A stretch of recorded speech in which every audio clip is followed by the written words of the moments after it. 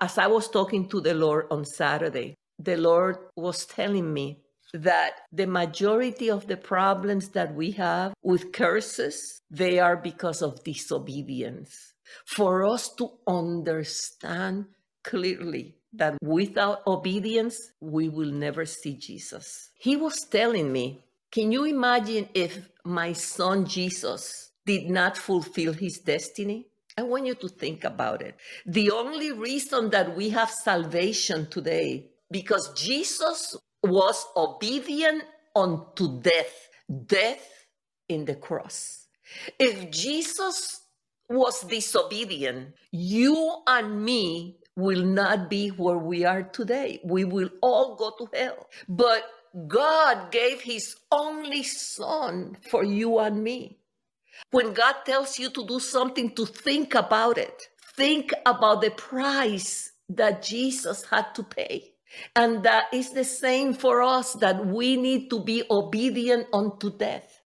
James 2:14, he said, what does it profit, my brethren, if someone says that he has faith but does not have works? Can faith alone save him? How do you know that you have faith? I am personally being stretched like never before. But this is the way I see it. How can I say I love God and don't trust him? How can I sit here and do this podcast telling you so many maybe beautiful things, but I am a liar because I don't live what I am talking to you about? I can't do that because he is listening and he's watching. And I want him to be a proud daddy, because who I am and what I have is because he has given it to me. So he said, can faith alone save you? Because verse 17 says, faith without works is dead. The word of God says, you have faith and I have work. Show me your faith without your works, and I will show you my faith by my works. Faith, this is what he told me this afternoon. Faith has to be proven. What I am saying to you, it is that sometimes we are waiting for God to produce the finances. We wait for God to send a rainbow or do something magical for us to be able to believe God and move on with the assignment. But that's not going to happen. Faith is you believing something that you cannot see. And I lately been going from one step of faith to the other, to the other, to the other. And you need to do the same thing. If you're waiting for God to send the finances for you to do what He's been telling you all along to do, it's not going to happen. He's going to give you a commandment and you're going to show Him your faith. I believe that every time the Lord asks us to do something, He has already deposited in you the faith needed to move on with that project. He was giving this example to me. When Abraham offered Isaac at the altar, offering your son. But what happened? Abraham believed God. That's why at one point he was called a friend of God. I'm not saying that it is easy, but I always talk to God and I say, Lord, how can I say I love you with all my heart? That my life belongs to you, that you are my king, that you're my savior, that you're my father, that you're my husband. And how can I say that? And when you ask me to do something, I don't do it. I am a liar. It's scary, but I always say to the Lord, Lord, I'm going to do what you're telling me to do. If I die, I die. So now I want you to see how important faith is in obedience. James 2:24 says, a man is justified by works and not by faith only.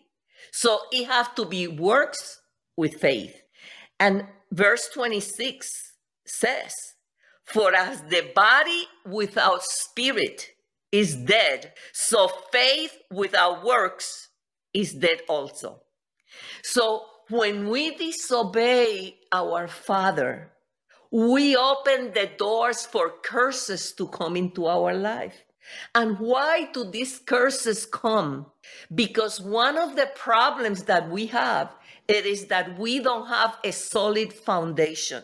And that's why we need to pray for the healing power of God to get into the foundation of our life.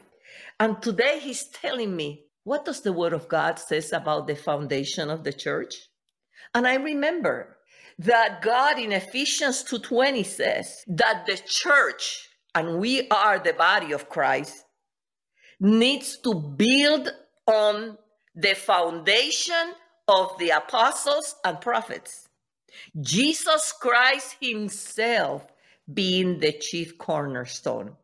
Any church that is built needs to have a foundation, and it has to be the apostle and the prophet. That's what the Bible says. So what you're saying is, so pastors shouldn't be building. I want you to ask God. But I believe that it is important that a pastor that's established a church is connected with the apostle and the prophet. So because we have fought the apostle and the prophet, our foundation is weak. Can you imagine if you're building a house and your foundation does not follow the requirement of the city or the state where you are? When it comes the storm, your house is going to blow away. It is the same for us. Our foundation needs to be based on God. When our foundation is a solid foundation, it produces a steadfast faith and life. In other words, when people look at you, they're going to know that there is something different about you. You will not be double-minded. You will not have an attitude. You will not have pride. There will be a lot of things that they will not be part of your foundation. But because we don't have that foundation, all these curses comes.